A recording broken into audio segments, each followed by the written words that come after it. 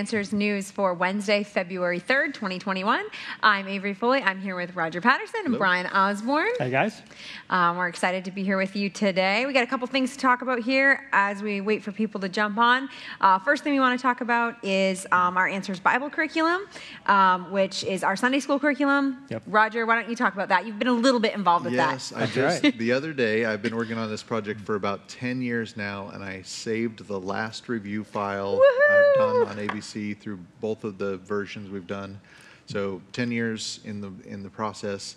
Other great members of our team who've worked on that over the years, both on the writing side and the design side. So many wonderful things. So it's a great 4-year chronological through the Bible curriculum that you can use for your Sunday school. And right now we're also working on a homeschool version of this. That's right. Oh, I didn't even know that. There's the homeschool version is in process, because we know a lot of families have used the Sunday school version and just adapted it into their homeschool. But this is going to be developed specifically for that, with a grading structure and all those types of things. Great curriculum, lots of wonderful resources, teaching kids how they can trust the Bible. And the other great thing about it is it's not grouped into different age categories as far as what they're studying. It's taught at different levels, but everybody's learning the same basic lesson at the same time. So you can get the whole family on the same page, linking that family to the home and to the church and all those pieces together very effectively. Which really makes it easy for the family to talk about what they learned that day. And of course, the parents will get the same information, but at a deeper level, and so they can further the conversation. It's really good for the family in a lot of different ways. It's coming out at the perfect time, too, because my son starts kindergarten in the fall. So I'm like, perfect this time. is perfect. This is perfect timing for me.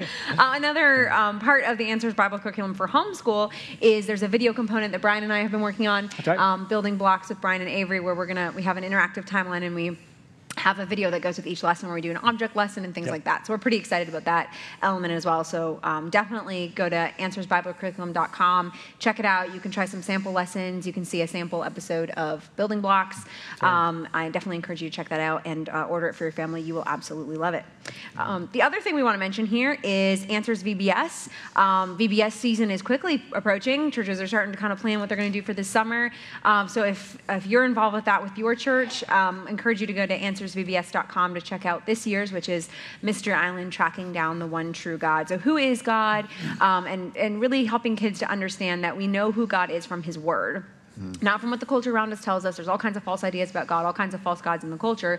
We go to the Word of God to find out who God is. So they're going to study some of the attributes of God as they discover the one true God in a really fun theme there with tropical and all that. Sounds really great in February. So definitely encourage you to go and check out AnswersVBS.com. And I tell you what, I so love our VBS because it has all the good meat our ministry is well known for producing. So it's got the good content, good biblical content, a lot of Bible in there, but also all the great fluff of the activities, the interaction, and the object lessons built into it. So it's a great combination of both the fun stuff, the snacks, right? Exactly. And all the things, the snacks, content. The games, the crafts, all of that reinforces the main lesson to really help kids take home that main point. So definitely encourage you to check that out. All right, we've got people checking in from Queensland, Australia, and New Zealand, and Oregon, and Switzerland. Wow. And all over the place. We know we've got some people in the audience here from Tennessee and some other places. So great to have you all joining us today. We've got South Africa, the UK on YouTube, Ontario, Canada. Woohoo! Shout out to people back home. Lots of people. Evidently, they're all on Ken's Facebook page because I'm not getting any on Answers Facebook page. I'm on the YouTube channel. If you want to hop on Answers Facebook page, I'm following that. All right, just letting you know. All right, so I'm our first. Alone. Sorry, Brian. I'm at a table by myself, and then there's nobody on my Facebook page. This is sad. Don't worry, we'll let you talk once. All right, so our first story that we have here, our fluff item as we get started, kind of a fun one. I thought this one was really sweet. Parents of 4 adopted children and 1 biological child welcome quadruplets. Wow. There you go. So this story is so cool. So this couple were unable to have children due to a variety of different issues, and so they decided to foster, and through the foster care system, adopt.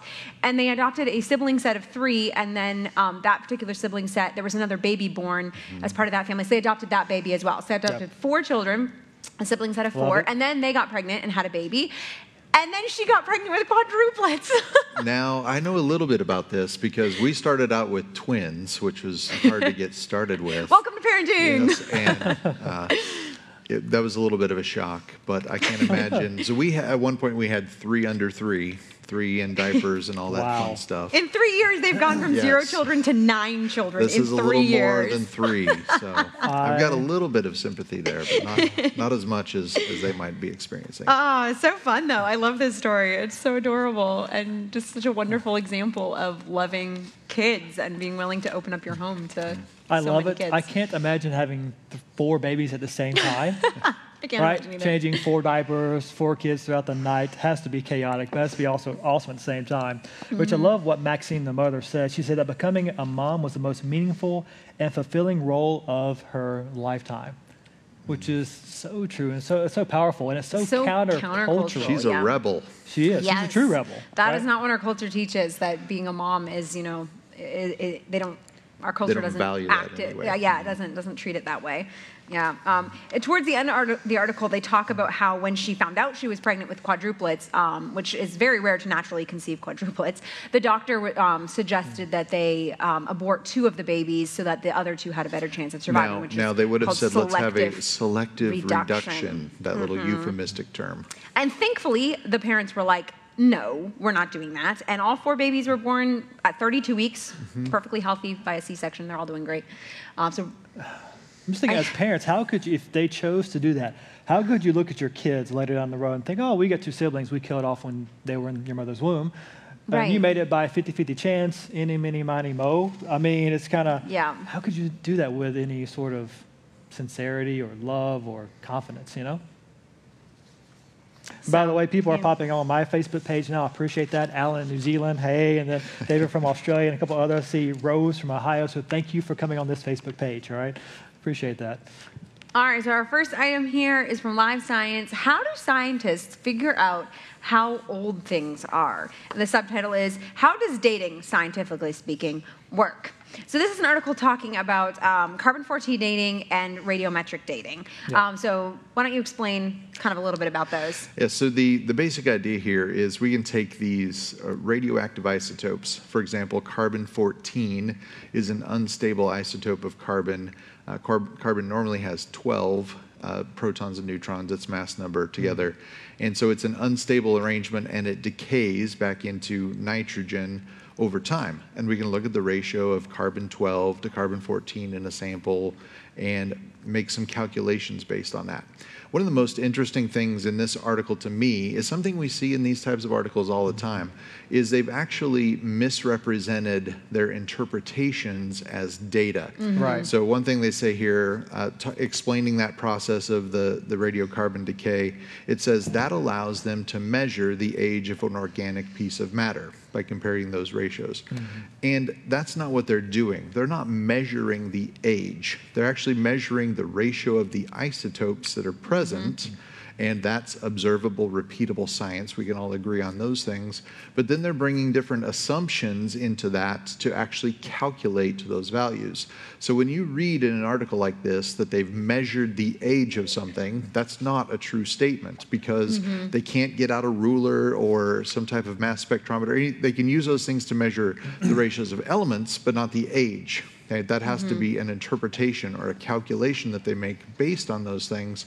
So they're actually misrepresenting things. This is a bait and switch. They're giving you an interpretation and telling you it's data. So you got to be aware of that as you read things like this. So what are some of those assumptions behind it, Brian, that... There we go, mic on. That helps, right? There are at least 3 major assumptions they're assuming as they look at these isotopes and their ratios. They're assuming there's been no change of the rate of decay. They're assuming the rate of decay has always been the same as we observe today. They're assuming they can know the initial conditions of the isotopes, how much of the isotopes were in the original rock samples, and they can't know the initial conditions because they weren't there. They're just assuming those based on their worldview. And they're assuming there's been no contamination in the rock in its years of existence. And so you can't know any of these things for sure. You weren't there in history. You assume them to be true.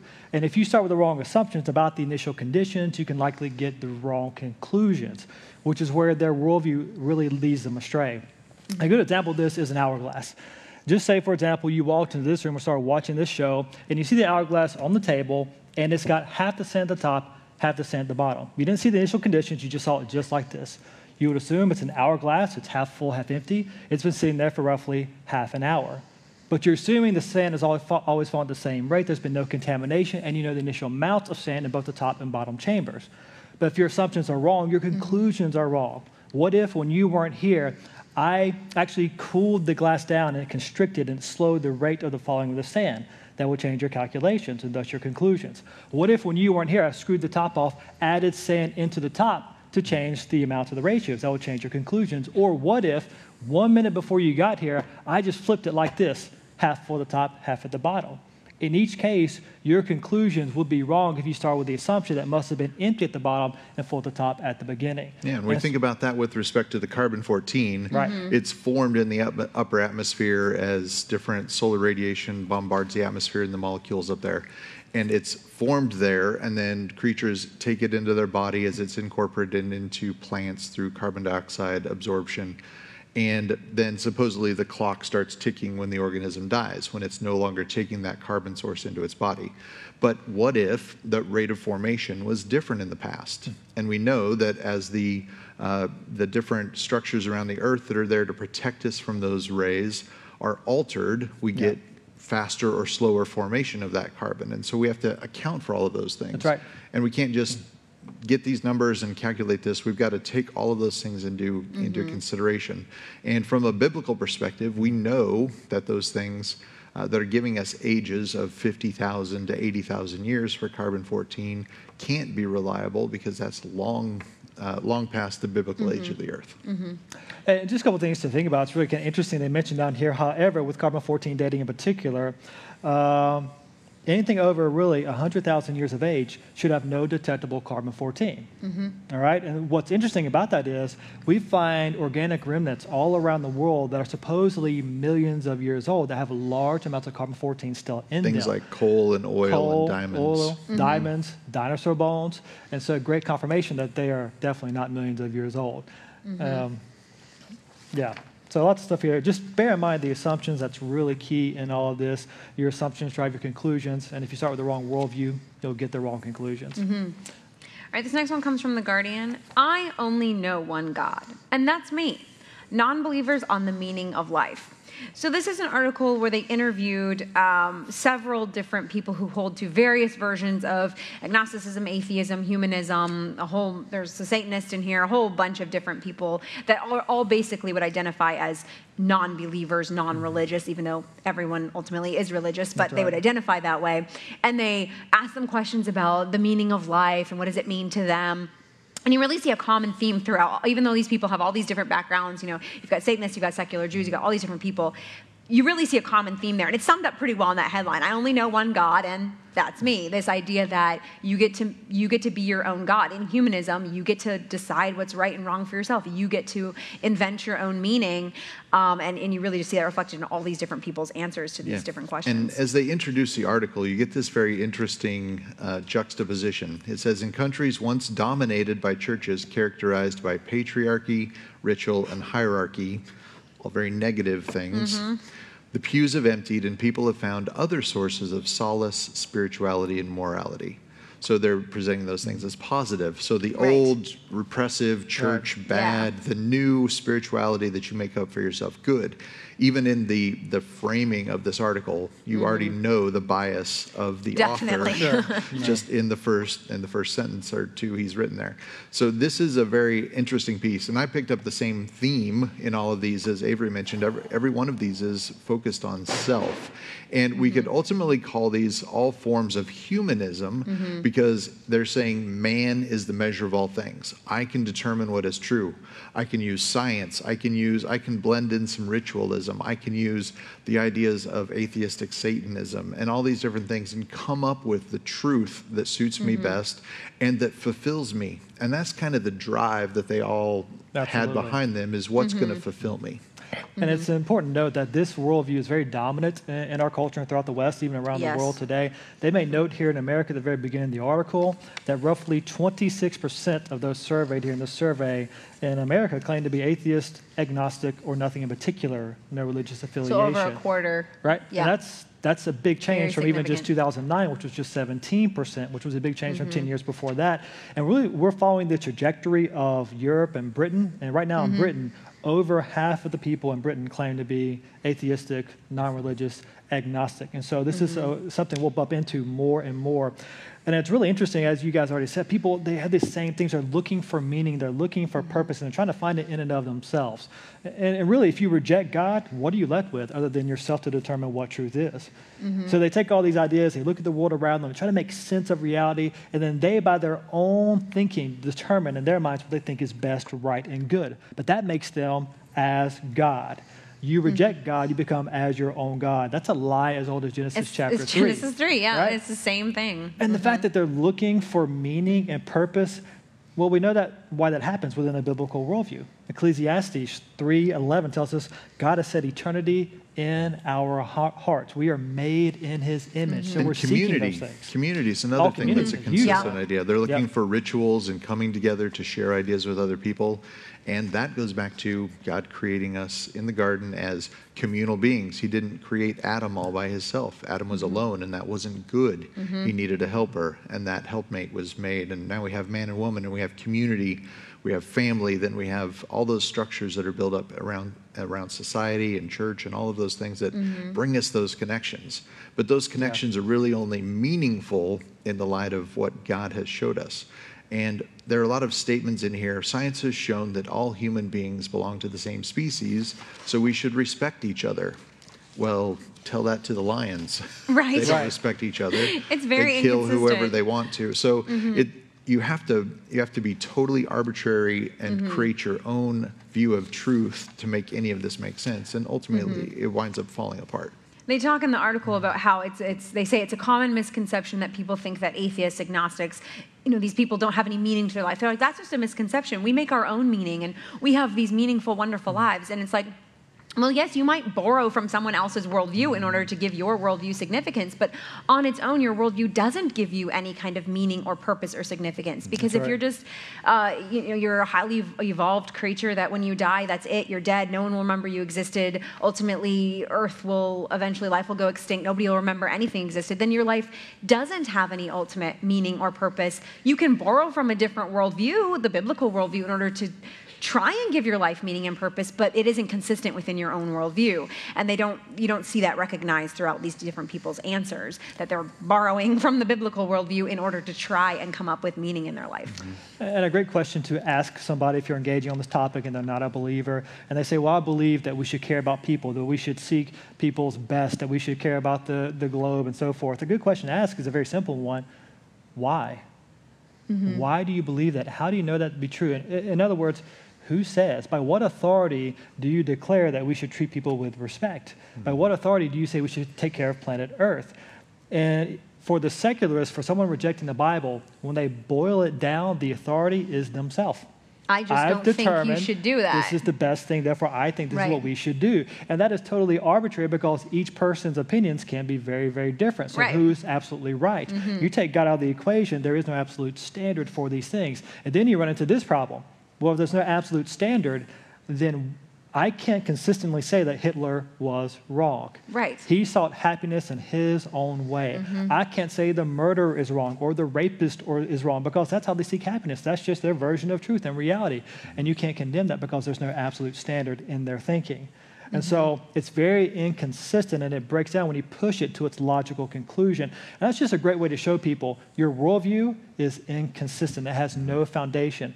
And the principle that you do love, caring for humanity, community, so forth, you're borrowing that from the only real truth, which is God's Word and real Christianity. And if you're looking to learn more about these types of things, we've got a great resource, this 3-volume book set, World Religions and Cults, deals not only with the typical religious views that you'd think of, like Buddhism or Jehovah's Witnesses or Mormons or all those things, but also the naturalistic religions, because even those who claim to be humanists or atheists, they're religious. They Yes. just present those things in a different way. So this resource would be a great way for you to learn how to share the gospel with those people and point them to the real hope and the real answers that can be found in Jesus.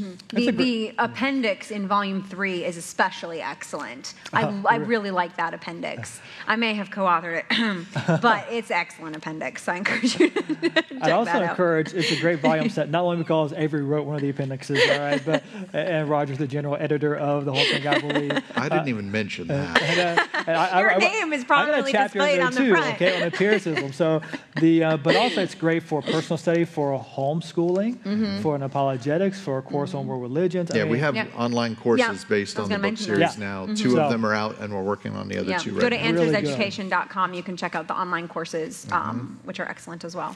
All right, so our next article here, even after being locked together for months, American birth rates are tanking even further. So back in March, April, when all the lockdowns and quarantines and stuff all started, people started predicting, of course, there'd be a baby boom, which should be happening about now, November, December, January, in and around there, we should have seen this. If there was going to be a baby boom, that's when it should have happened, because that's 9 months after. And they found, this one scientist who's been researching this from the University of Maryland, he's found that's not the case. Birth rates are actually lower than they were the previous year, which is not what you'd expect historically when there's a big event like that. Babies come. That hasn't happened. And so he said, this is a bad situation. These declines we're seeing now are pretty substantial. The birth rate every year is the lowest it's ever been. And so this is not good that it's lower again. And when we think about this from a biblical perspective, we want to value life. And as Christians, I hope we could look at the Christian segment of the population and see that that's not the case. But we often follow pretty close in those trends because we imitate the world in a lot of ways. And another claim that they make in here is that, in fact, the abortions are now the lowest they've been in America since Roe v. Wade.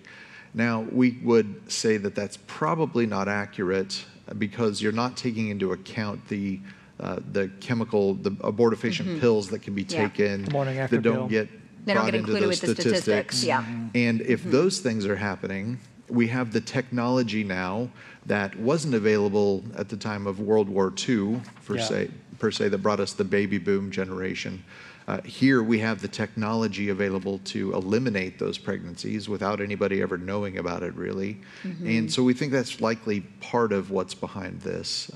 Even though we have that opportunity to make those new lives and bring new life into the world, it's being snuffed out by things like abortion and the pills. Yeah, I went back and looked at the study, some of the details of the study, and the study kind of talked about how, and other articles associated with this talked about how, well, the reason people don't want to have children and why this hasn't led to a baby boom is people are very uncertain, right? Like, who wants to have a baby in the middle of a pandemic? You might lose your job, your financial situation might not be stable. They gave different reasons for that. But if you really think about this from a worldview point, it's much deeper than that because we've raised generations of people to think of babies as something that's bad. They're an inconvenience. They're a choice, and you can just get rid of them if you don't want to make that choice for yourself. We've raised generations to think that way, and so of course the birth rate is going to go down. It's going to continue to go down because life is not valued. Being a parent is not something that's, like we were talking about earlier with the article about the family with the 9 kids, it's not typically celebrated, and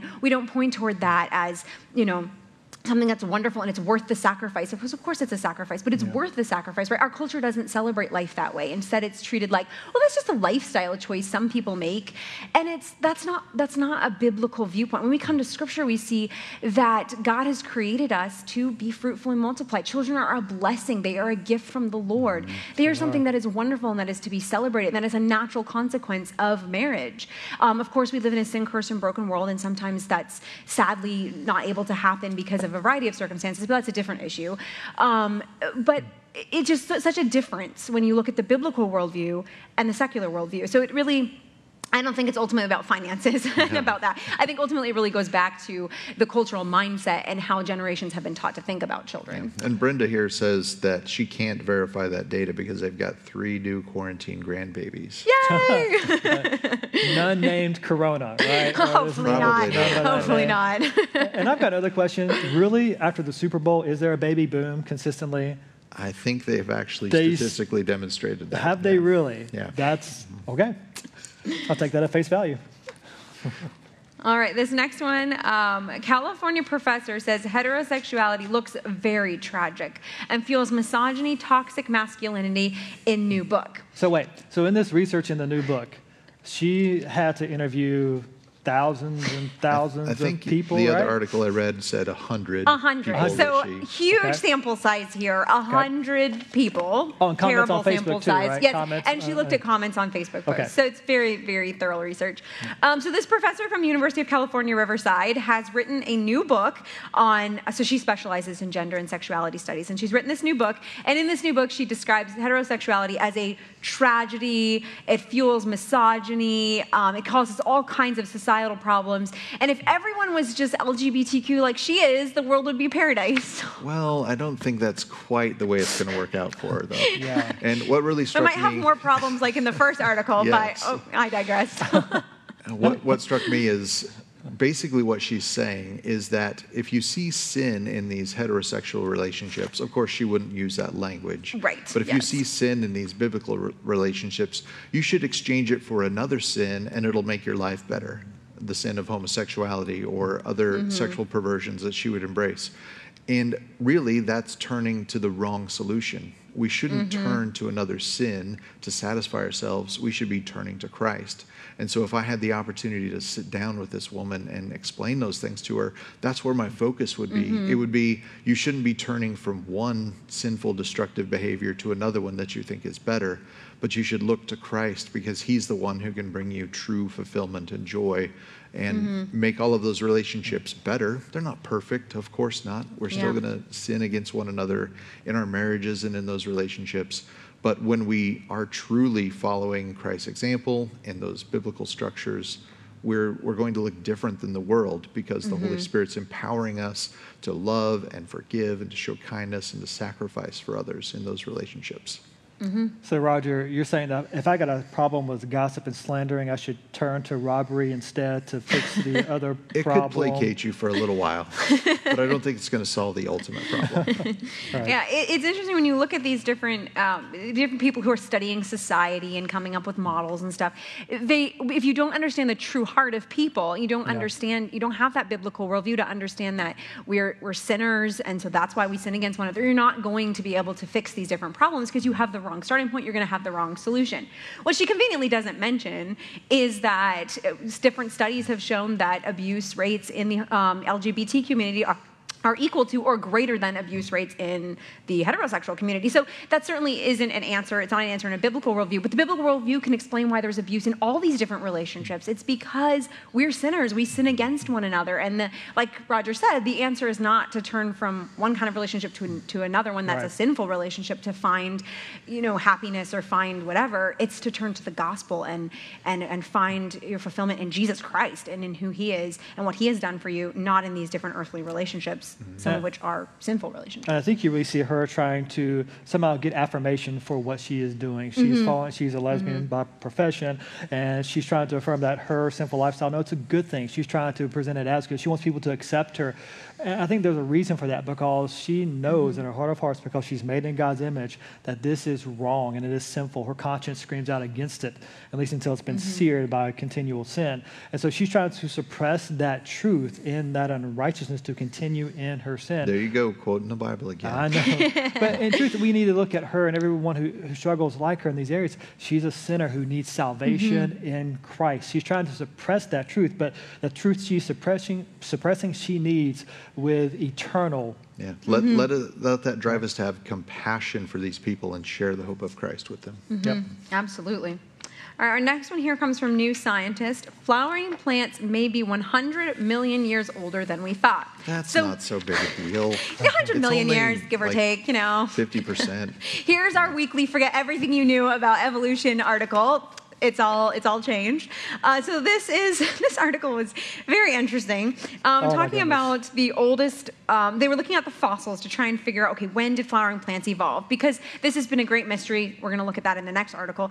For a very long time, when did these flowering plants evolve? Because they all of a sudden appear on the scene with great diversity, fully formed and functioning. Where did they come from? And so this article or the study rather, looked at 15,000 different fossils from 200 different families. So very broad, a lot of fossils. And it says here that one of the scientists involved said we wanted to have a model that only relies on fossils and doesn't use genomic data or evolutionary assumptions. Okay, so these are supposed to be independent lines of reasoning. We Right, can use fossils, the fossils, genomic data. we can use the genetic data to analyze these things, and they should get to the same conclusion. Well, they've realized that doesn't work in this case, but evolution can still explain it all, never mind. And so as they examined all of these different pieces, they claimed that they're going to do a study looking just at the fossils that doesn't use genomic data or evolutionary assumptions. Well, they assume evolution in order to even be able to do the study about how they evolved. Like, what?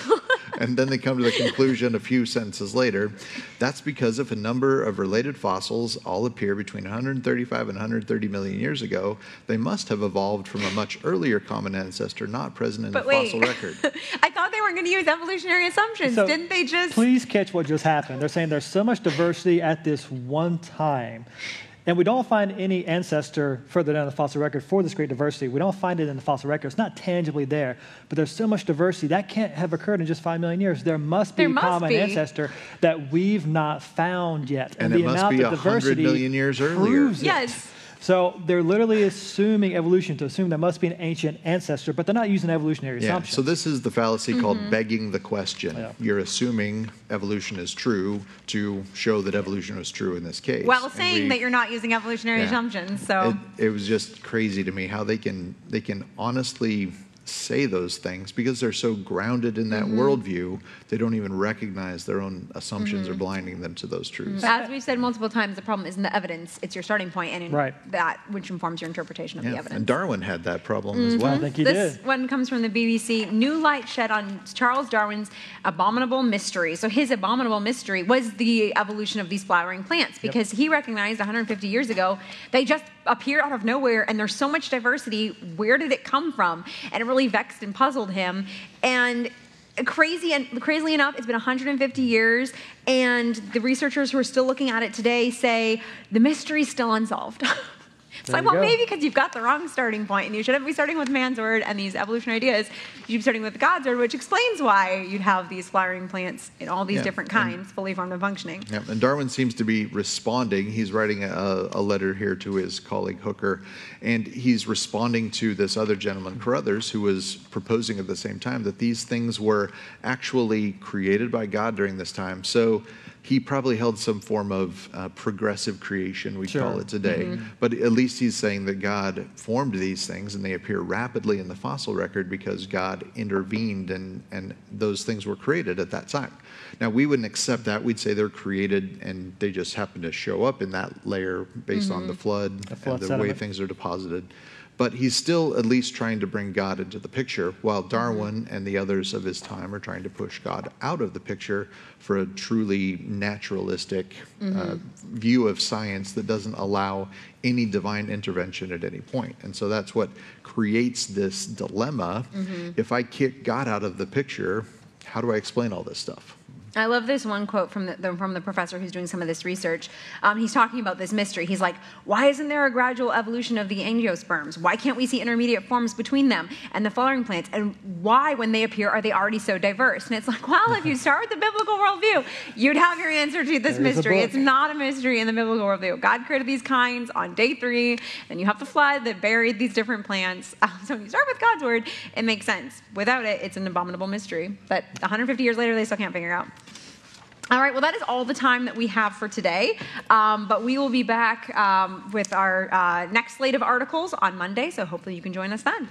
God bless. See you later.